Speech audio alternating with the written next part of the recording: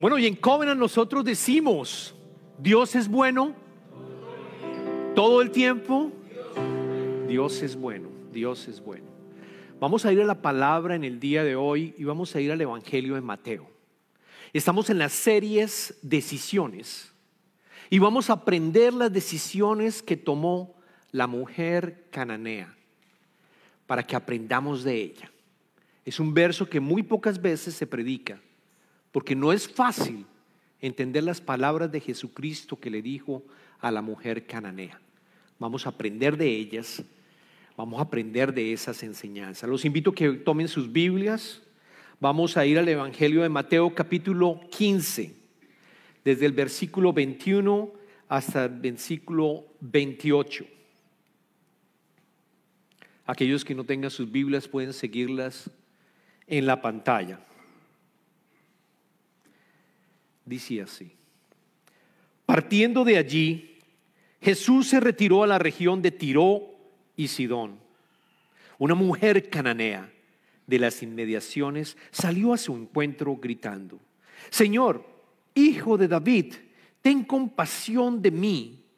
Mi hija sufre terriblemente por estar endemoniada. Jesús no le respondió palabra.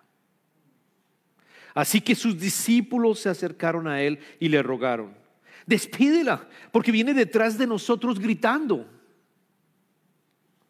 No fui enviado sino a las ovejas perdidas del pueblo de Israel, contestó Jesús. La mujer se acercó y arrodillándose delante de él le suplicó: Señor, ayúdame. Él le respondió: no está bien quitarle el pan a los hijos y echárselo a los perros. Sí, Señor, pero hasta los perros comen las migajas que caen de la mesa de sus amos. Mujer, qué grande es tu fe, contestó Jesús. Que se cumpla lo que quieres. Y de ese momento quedó sana su hija. Es palabra de Dios. Los invito a que oren conmigo.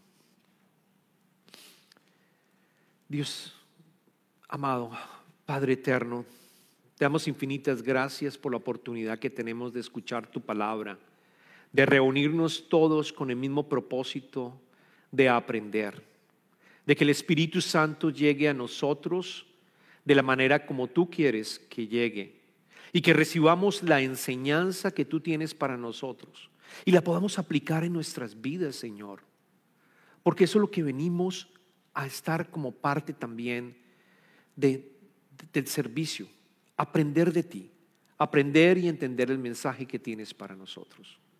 Te pedimos que nos sigas acompañando y te pedimos todo esto en el nombre de tu amado Hijo Jesucristo. Amén, amén. Quiero contarles sobre George Mueller. Probablemente algunos de ustedes no han escuchado de él, pero yo creo que es válido la historia que este señor trae para nosotros con el contexto que acabamos de leer. George Mueller nació en Alemania en el año 1805. Nació de un padre que era recaudador de impuestos en esa época, una familia relativamente adinerada. Pero George cogió el camino equivocado y empezó a ir a las fiestas y empezó a ir al juego y empezó a estar con todas las posibilidades de estar gozándose de la vida, y nunca le obedeció al padre para estudiar. Es más, George después en su autobiografía escribe que estando a los 19 años su mamá estaba muriendo cuando él se encontraba jugando cartas y bebiendo con sus amigos. Pero alguien lo invitó. Lo invitó a una reunión de un grupo pequeño en Alemania, y él fue a esa reunión y por primera vez les escuchó las escrituras, las escuchó y por primera vez llamó su atención y entendió y dijo: ¿por qué nadie me había hablado de las escrituras? Mi padre, confiesa a él, me llevaba solamente 2 veces al año a la iglesia, 2 veces nada más, en la Semana Santa y en Navidad. Pero no se hablaba en esa casa absolutamente nada del Señor. Y le dio tanta, digamos, urgencia de entender más, que fue después a la iglesia. Y estuvo yendo a la iglesia y finalmente el Espíritu lo llamó, lo tocó de tal manera que él decidió ir al seminario. Yo tengo que estudiar más acerca de Dios. Y fue al seminario y estudió en el seminario. Y después se fue como misionero a Inglaterra. Y es allí donde, después de estar unos años como misionero, un pastor lo llama para que lo ayude en Bristol, en Inglaterra, a trabajar en una iglesia. Y como parte de su experiencia, él lo que entendió que una de las cosas más importantes que nosotros tenemos como cristianos es la oración y el poder de la oración. La necesidad que nosotros como cristianos estemos continuamente pidiéndole al Padre por todas las necesidades, incluso las más banales, las cuales tú dirías, pero ¿por qué voy a molestar al Señor orándolo? Y él no, él se dedicó continuamente a hacer esto. Es más, en su iglesia le dijo a su esposa, porque se había casado, no vamos a recibir salario, no vamos a recibir ningún solo peso, porque no queremos colocarle a la comunidad esa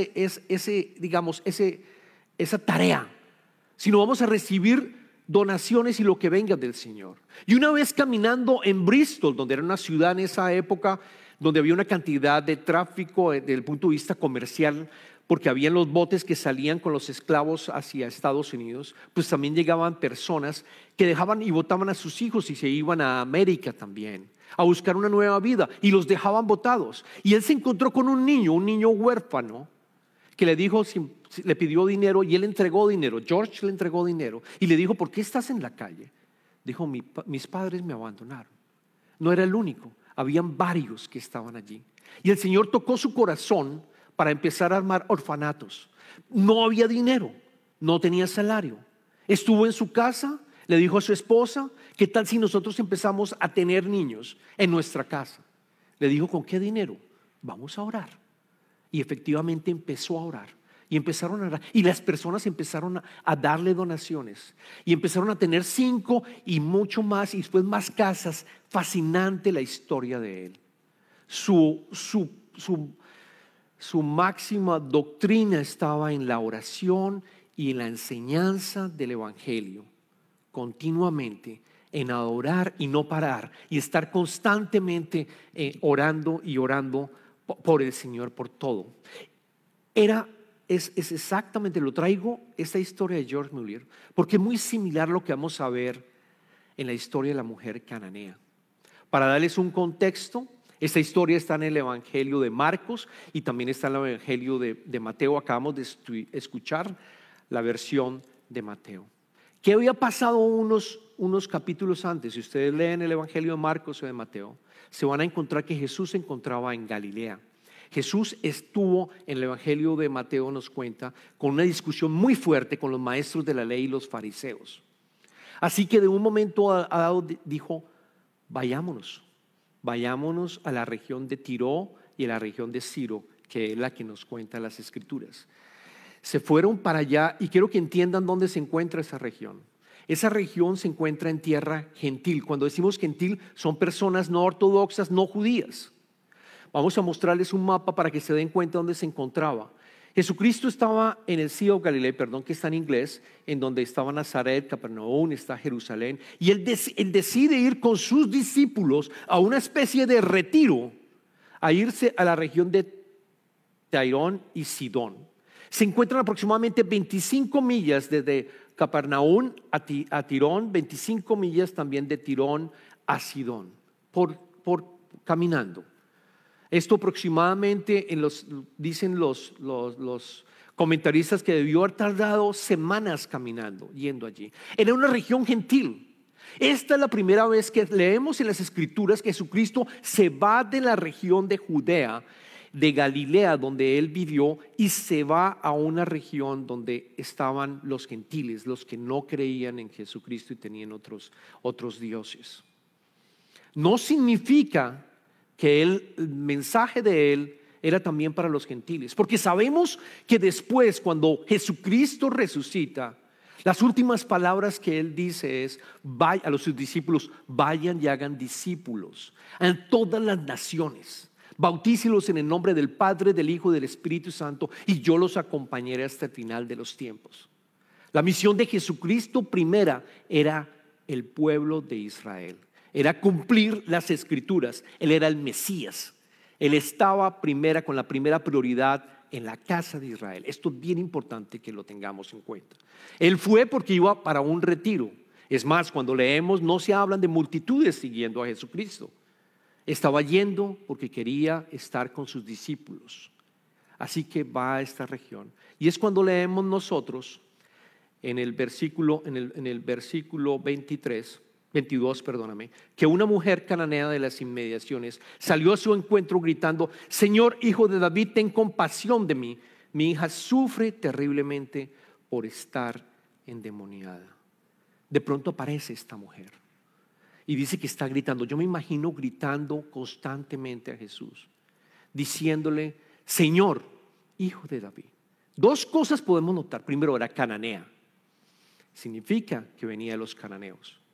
Y si nosotros aprendemos del Antiguo Testamento, recuerden del Antiguo Testamento, los cananeos eran los enemigos aférrimos del pueblo de Dios. Desde un principio Abraham había llegado a esta tierra.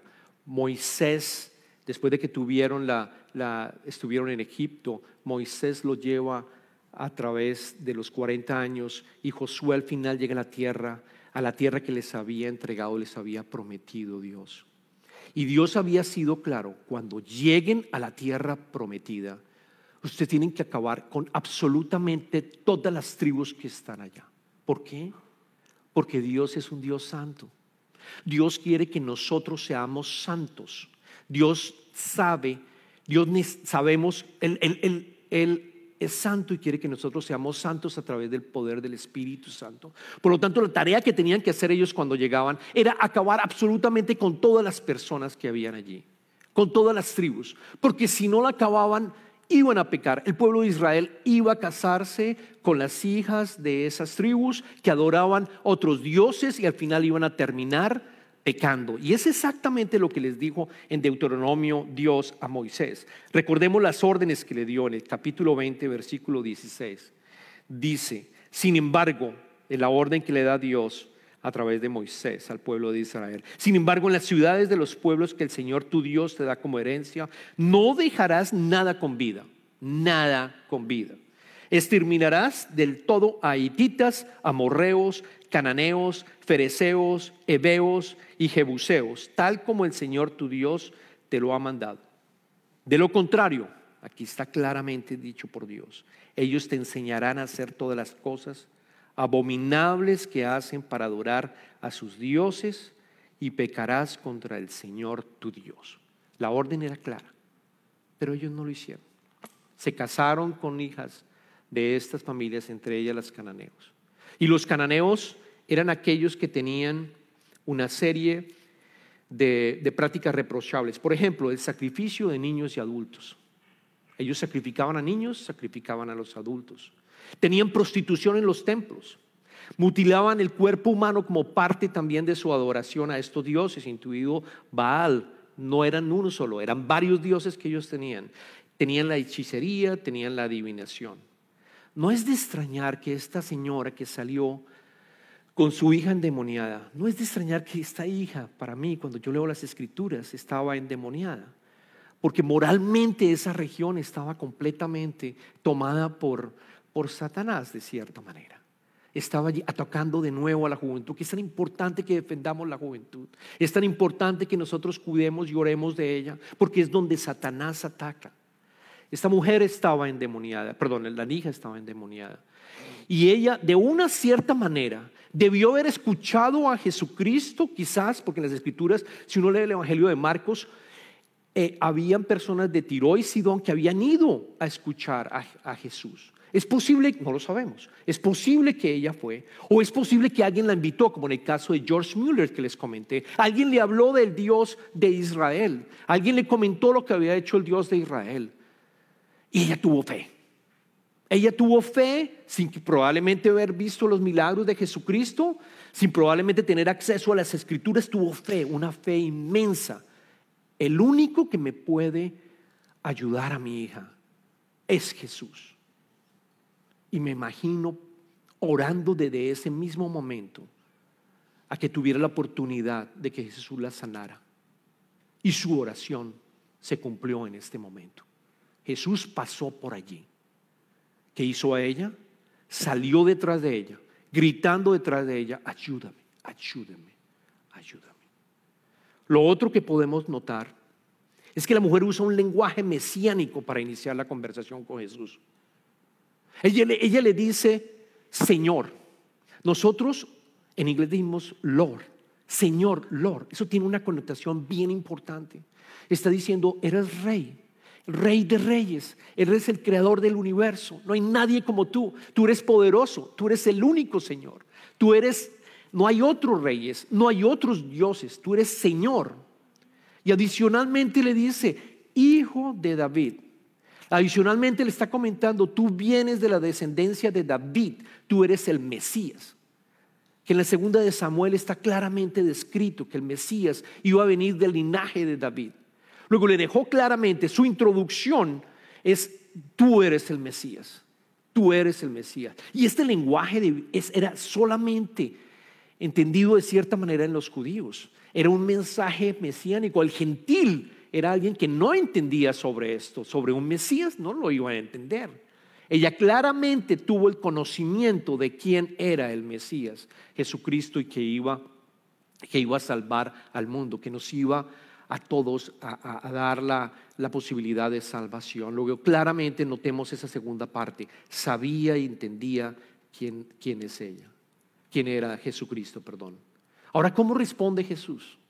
Y aquí viene la primera prueba que tiene esta mujer. ¿Cómo responde?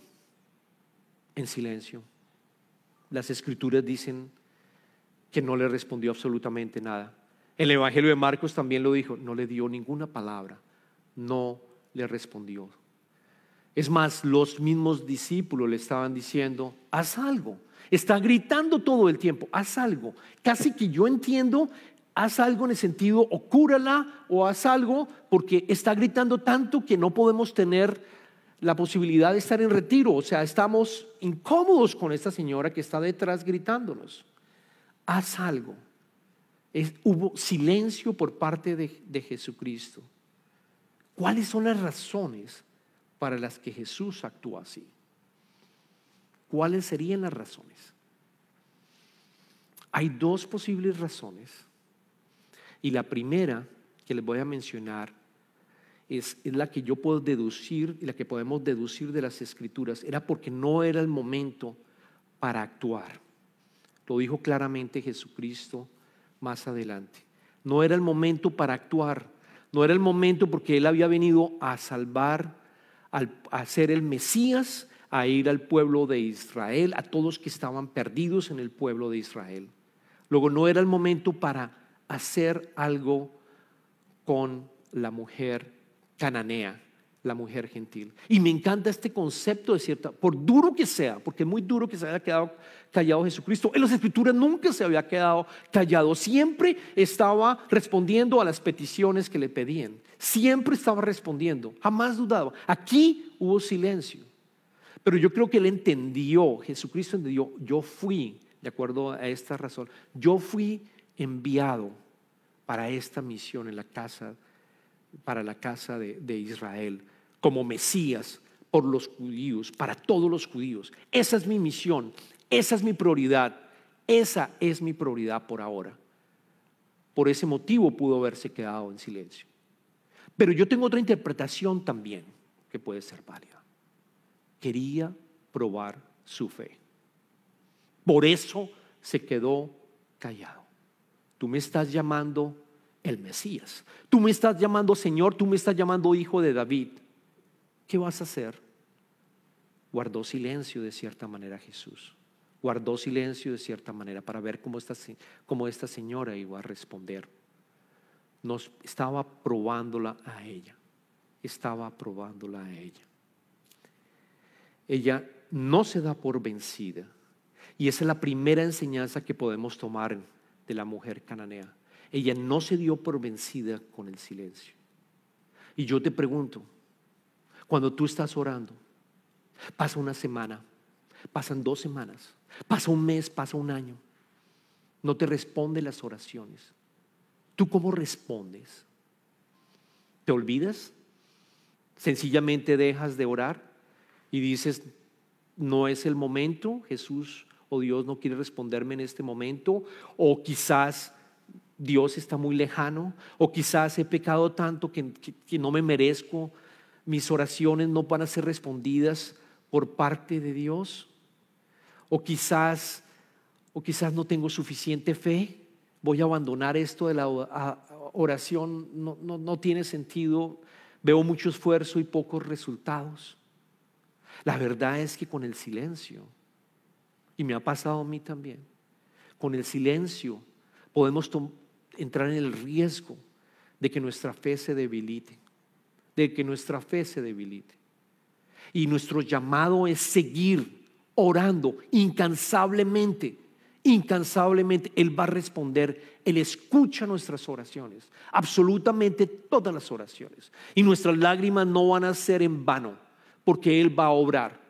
Se va a hacer la voluntad de Él. Él va a estar obrando. Luego nuestro llamado es seguir pidiéndole constantemente. Las escrituras son claras. Seguirlo, leímos en los Salmos. Constantemente tenemos que seguir orando, seguir pidiéndole. Esa es la primera decisión que tomó ella, que es muy importante para nosotros para tomarla. La segunda es que ella tuvo valor, incluso en tomar, en medio de una cultura donde las mujeres no eran tan bien recibidas, en una cultura en donde seguramente allí le hubieran dicho usted es o algunos de los discípulos la hubieran insultado por estar gritando y diciendo ese nombre mesiánico. Tuvo el valor de decirle a Jesucristo lo que estaba pasando. Entonces esa es la primera y la segunda decisión que podemos aprender de ella. ¿Y qué hizo ella? Se arrodilló y le dijo Señor. No le dijo el título Hijo de David. Se arrodilló a los pies de Jesús. Ayúdame, Señor, ayúdame. Es decir, entró otro paso más de adoración. No rompió, no dijo, ya, Jesús no me respondió. No, claro, no soy parte de la familia de los judíos. Soy una gentil, no soy nadie para Él. Y ya entiendo por qué no me respondió. No, al contrario. Tuvo el valor, tuvo el llamado, voy a adorar a Jesús, le voy a implorar, me voy a los pies de Jesucristo y voy a seguir orando. Esa fue la respuesta y esa es nuestra respuesta a nosotros. Esa es la invitación a nosotros. Sigamos orando. Al contrario, no respondió, voy con más ahínco a decirle a nuestro Señor Jesucristo, ayúdame, escúchame, porque no hay nadie más que pueda resolver los problemas que estoy pasando. Dios con nosotros, Emmanuel es Jesucristo. Dios con nosotros. Luego yo tengo que ir directamente al contrario, a orarlo, a adorarlo y a tener mi adoración mucho más ferviente. Esa fue su respuesta. Pero vemos en las escrituras que es precioso un segundo golpe que recibe esta mujer cananea. No un primero con el silencio, también recibe otro. ¿Por qué? Él respondió: no está bien quitarles el pan a los hijos y echárselo a los perros. No está bien quitarles el pan a los hijos y echárselo a los perros. Una respuesta fuerte de Jesucristo, de nuevo, que muchas veces decimos, ¿qué pasó? ¿Por qué dijo esto Jesucristo? Yo creo que entiendan que cuando vamos al griego, lo primero que quiero decirles, cuando vamos al griego, la palabra traducida de perros que está hablando acá, está hablando de un perro doméstico. Está hablando de un perro que está como parte viviendo como parte de la familia. Habían 2 tipos de perro. En griego puedes llamar a un perro que es el perro que está en la calle, que es agresivo. Y así, by the way, como dicen los americanos, así llamaban a todos los gentiles. Los llamaban perros de la calle. A todos los gentiles, los judíos lo llaman perro. Pero Jesucristo usa otra expresión. Es un perro doméstico. Es un perro que hace parte de la familia de cierta manera, de la familia extendida, pero es un perro doméstico. Es un término no tan fuerte, no tan harsh como dicen en inglés, no tan duro. Es un término no tan duro, y eso es lo que le está respondiendo. O sea, nuestra cultura debemos de mirar el contexto histórico y entender específicamente que Jesucristo le estaba diciendo a ella, le estaba llamando sí perro, correcto, pero un diferente tipo de perro, un perro doméstico como parte de la familia. Yo tengo 2 perros en mi casa que tomé la decisión porque mis hijas me presionaron. No me encantan tanto los animales, pero ni Annie, tampoco mi esposa, pero bueno, decidimos porque nos convencieron con tantos argumentos que al final terminamos no con 1 sino con 2. Y les cuento que los perros se llaman, uno Duke y el otro Lucy. La verdad, tenemos cariño por los perros. La verdad, tenemos cariño por los perros en el sentido de que hacen parte de nuestra familia. Si yo quisiera ofender a alguien, yo no digo tú te pareces a Duke o te pareces a Lucy. No, porque yo tengo cariño por el perro. Yo sé que es parte de mi familia. Si el perro se pierde, va a ser un drama en mi casa, y yo también me voy a sentir triste porque el perro, la verdad, los quiero a los perros, a pesar de que, bueno, pero ya tengo cariño, hace parte de mi familia. Hace parte de mi familia. O sea que le estoy diciendo, Jesucristo le está diciendo, eres parte de la familia extendida. Y eres parte de la familia extendida, y yo vine a darle comida a mis hijos primero. Eso es lo que tenemos que concluir. Y yo creo que la prueba sigue vigente. Jesucristo seguir probando su fe. Esa fue la segunda que le respondió, el segundo golpe que tiene esta mujer. ¿Cómo responde la mujer? La mujer responde de una manera maravillosa y muy inteligente. Le dice en el versículo 27, le responde, porque vale la pena que lo volvamos a leer: sí, Señor. O sea, le afirma, le dice, es verdad, soy un perro doméstico. Utilizó la misma palabra en griego de perro doméstico. Sí, Señor, pero hasta los perros comen las migajas que caen de la mesa de sus amos. Preciosa respuesta, hasta las migajas que caen de sus manos. Le dijo, estoy de acuerdo, Jesús, estoy de acuerdo con tu analogía, estoy de acuerdo con lo que tú me estás diciendo. Yo soy un perro doméstico, pero yo hago parte de la familia extendida. Yo entiendo que tienes prioridades para darle a los hijos la comida, al pueblo de Israel la comida, pero solo una borona que tú me des, una sola borona que tú me des me basta. Una sola borona que caiga de la mesa de ti me basta. Solo dame una borona, dame una sola borona y quedaré satisfecha. Yo sé que solo eso me basta para poder curar a mi hija. Le dice la verdad, le cuenta a Jesucristo, no, es cierto, yo soy un perro doméstico, pero yo hago parte de tu familia extendida y tengo fe que con solo una me vas a responder. George Mueller, el que les comentaba, se basa en este verso porque dice que cuando nuestra oración tiene la petición y por otra parte tiene las promesas, las une. Nuestra oración debe estar incluyendo, yo le pido a nuestro Señor por esto, pero por otro lado yo tengo que estudiar la Escritura y entender las promesas y las uno. Y Mueller dice, eso fue, este verso en particular lo convirtió en ese ministerio de la oración. Escribió varios libros que les recomiendo sobre la oración. Es fascinante lo que hizo él. Pero aquí tiene sentido el argumento sobre el argumento. O sea, utilizó el argumento de Jesucristo y bajo ese contexto le pidió la oración. Y nuestra oración debería ser lo mismo. Las Escrituras dicen, por ejemplo, que me llegó también, dicen, por ejemplo, que Dios protege al extranjero, que Dios protege al pobre, que Dios protege al a la viuda y al huérfano. Eso es una promesa y eso es una verdad. Nosotros estamos invitados a entender esa promesa, colocarla en nuestro corazón y en nuestras oraciones, decirle, Padre, está escrito, tú cuidas de nosotros. Soy extranjero, probablemente no tengo dinero, estoy viviendo con esta dificultad, probablemente soy huérfano. Tú lo escribiste, tú lo dijiste, yo clamo a esa promesa y necesito que me ayudes en este momento. Y esa es la razón de mi oración. Mis circunstancias y lo que le estoy pidiendo, y por otro lado mis argumentos de una manera bíblica. Por eso es importante también leer la palabra. Este señor leía la Biblia creo que 4 veces al año, según lo que entendí y estudié de él. Muchas veces, porque él encontraba allí los argumentos bíblicos para poder hacer su oración y continuar, y la respondía y tomaba nota de todas las oraciones que tenía, absolutamente. En un orfanato una vez se le dañó el heater para calentar la casa y le dijo a su esposa: vamos a orar para que la persona que venga llegue. La persona ya muy probablemente no iba a poder llegar porque había una tormenta, dice, él escribe, había una tormenta que estaba pasando en ese momento.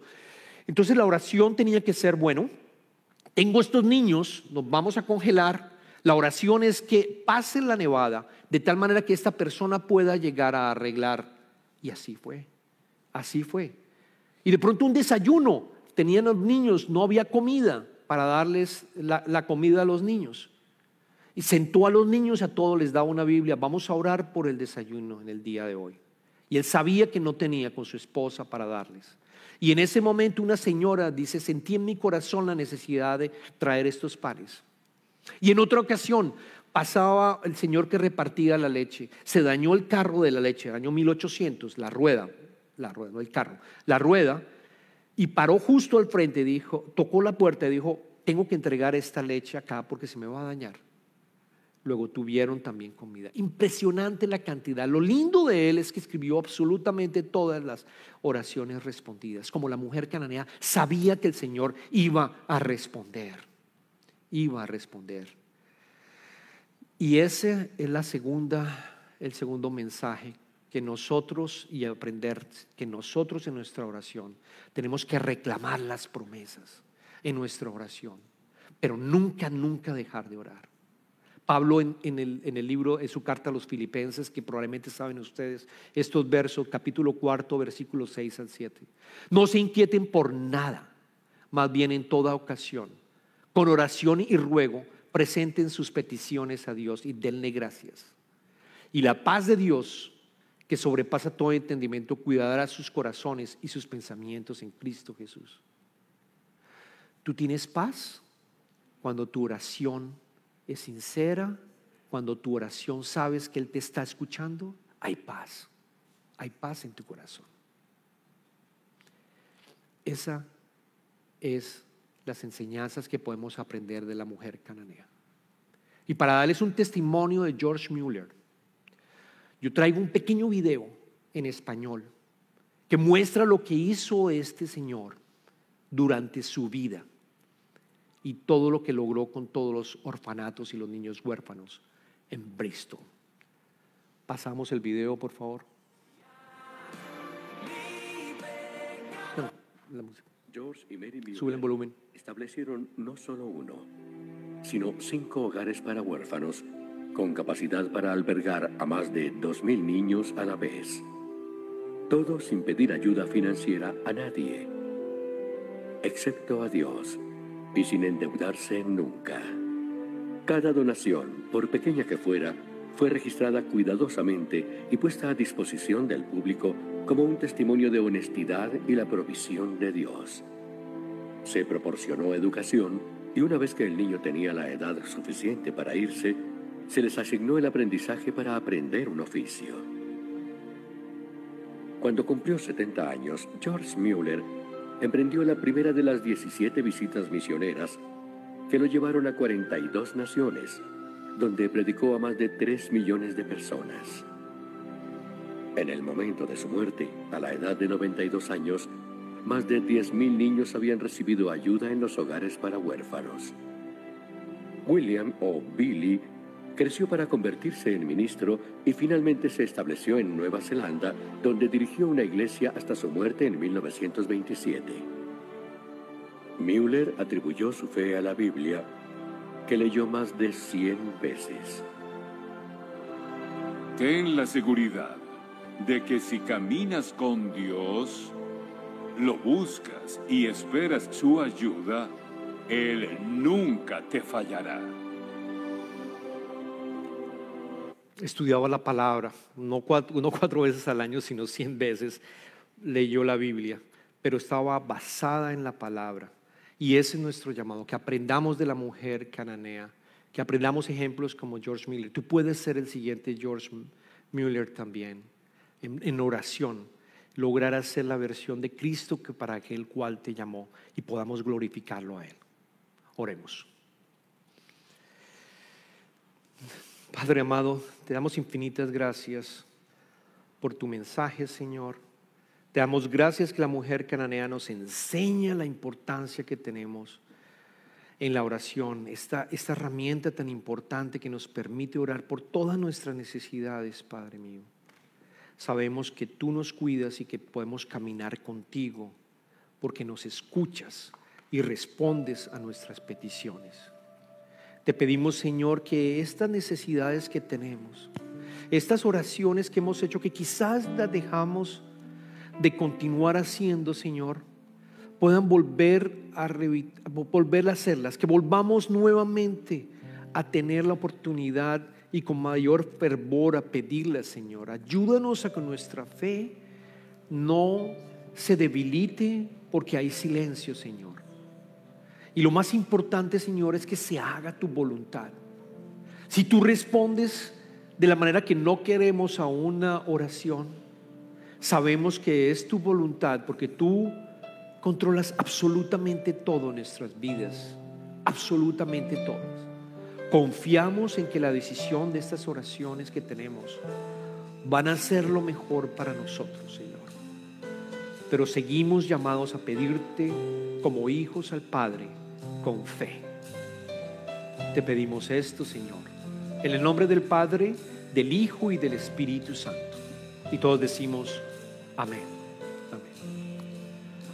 Ahora pasamos a las ofrendas. Y Señor, yo te doy infinitas gracias por las ofrendas de los que aquí presentes y los que están viendo a través del Facebook.